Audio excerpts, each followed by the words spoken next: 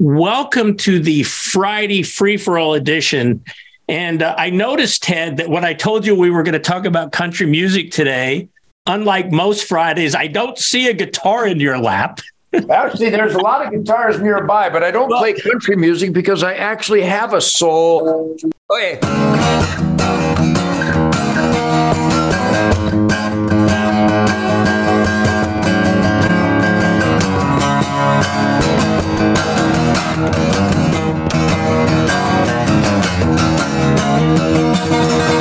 No, I don't play country music. I play real music. You know what, though, Ted? Like it or not, that did have a little bit of a country sound to me. You know what? I would like to hear what Hank Williams Jr., I would love to hear what Toby Keith and some of these country artists that sing about God, family, country, Leonard Skinner, and, they're Charlie Daniels, where's Charlie Daniels? God rest his soul. He would stand up against this. Right. And I noticed that the event last night was in Austin, Texas. The Country Music Awards are usually in the state of Tennessee. And I have a hunch, Ted, that this 29-year-old female performer, I'm not even going to say her name because I don't want to give her the deference. Tennessee just passed a law to ban drag queen performances in school. Rightfully so, I believe. And I think this was a complete shot at Tennessee and their legislators. And I just cannot believe that country music listeners across the country who are, as you say, shit kickers and believe in God, family, country, and they're hunting supporters and Second Amendment supporters and believers, as we approach Easter weekend. I found this to be appalling. What's your take? Well, again, I've got a lot of country and Western fans. John Rich is a great man. He plays killer music. He's more rhythm and blues most of the time. The great Michael Austin, he's a soulful country artist that plays really music about the country, the United States of America, the country living, the farming, the ranching, the outdoor lifestyle. Certainly Toby Keith and Blake Shelton most of the time represent that spirit, that shit kicker, working hard, playing hard, country spirit. I'm a big fan of that stuff. Tim Montana, he considers himself country, but he's actually rhythm and blues. All the best country artists are actually rhythm and blues artists trying to be rock and rollers, and they do a damn good job. And I respect all of them. In fact, I revere all of them. But to think, Charlie Daniels, he was a dear friend of mine. So many. Hank Jr. is a buddy of mine. He plays Cat Scratch Fever every night because everybody's got to play one killer song at least. Toby Keith plays Stranglehold every night. Of course he does.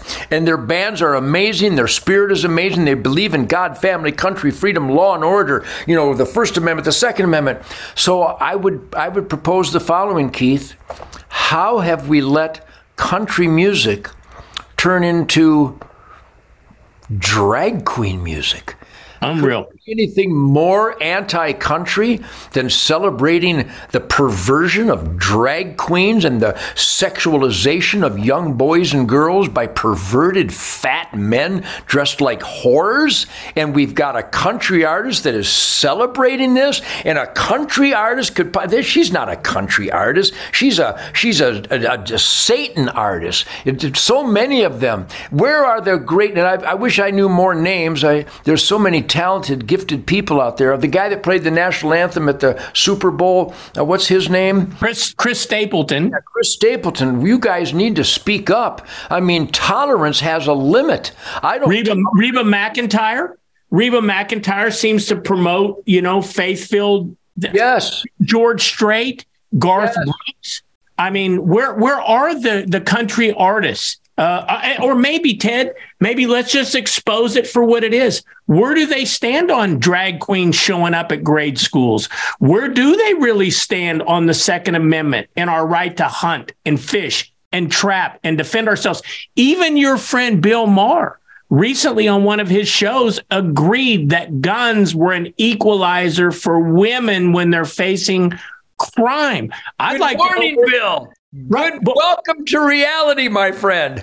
Where are these country artists, Ted? Where are your contemporaries, celebrities, if I can use that word, on these issues? Maybe they just don't agree with us. I want everybody to listen very closely. I'm going to quote the top country artist in America. I believe He's the top country artist, the highest paid country artist in America. And he's a hunter. And I say, beep, why don't you stand up? I know you acknowledge you're a hunter, but hunting is a big part of your life. It's the ultimate healing powers of nature. It's conservation, balancing the herd, the best diet, environmental awareness, and cleaning this air, soil, and water, cleansing habitat of wildlife. I said, why don't you stand up and promote it more? You're on TV all the time. You have the top grossing gigs. You're the highest paid country artist. Quote, I'm not going to piss off all those liberals. They're worth $50 million a year to me. That's where we are, Keith. You know, I've lost hundreds of millions of dollars because I stood up for guns and hunting starting in the 1960s.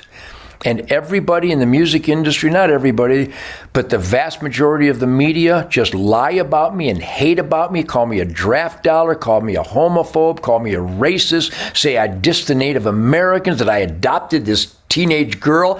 All lies. Every one of those are 100% lies. And the worst thing you can do to a human being is to falsely accuse.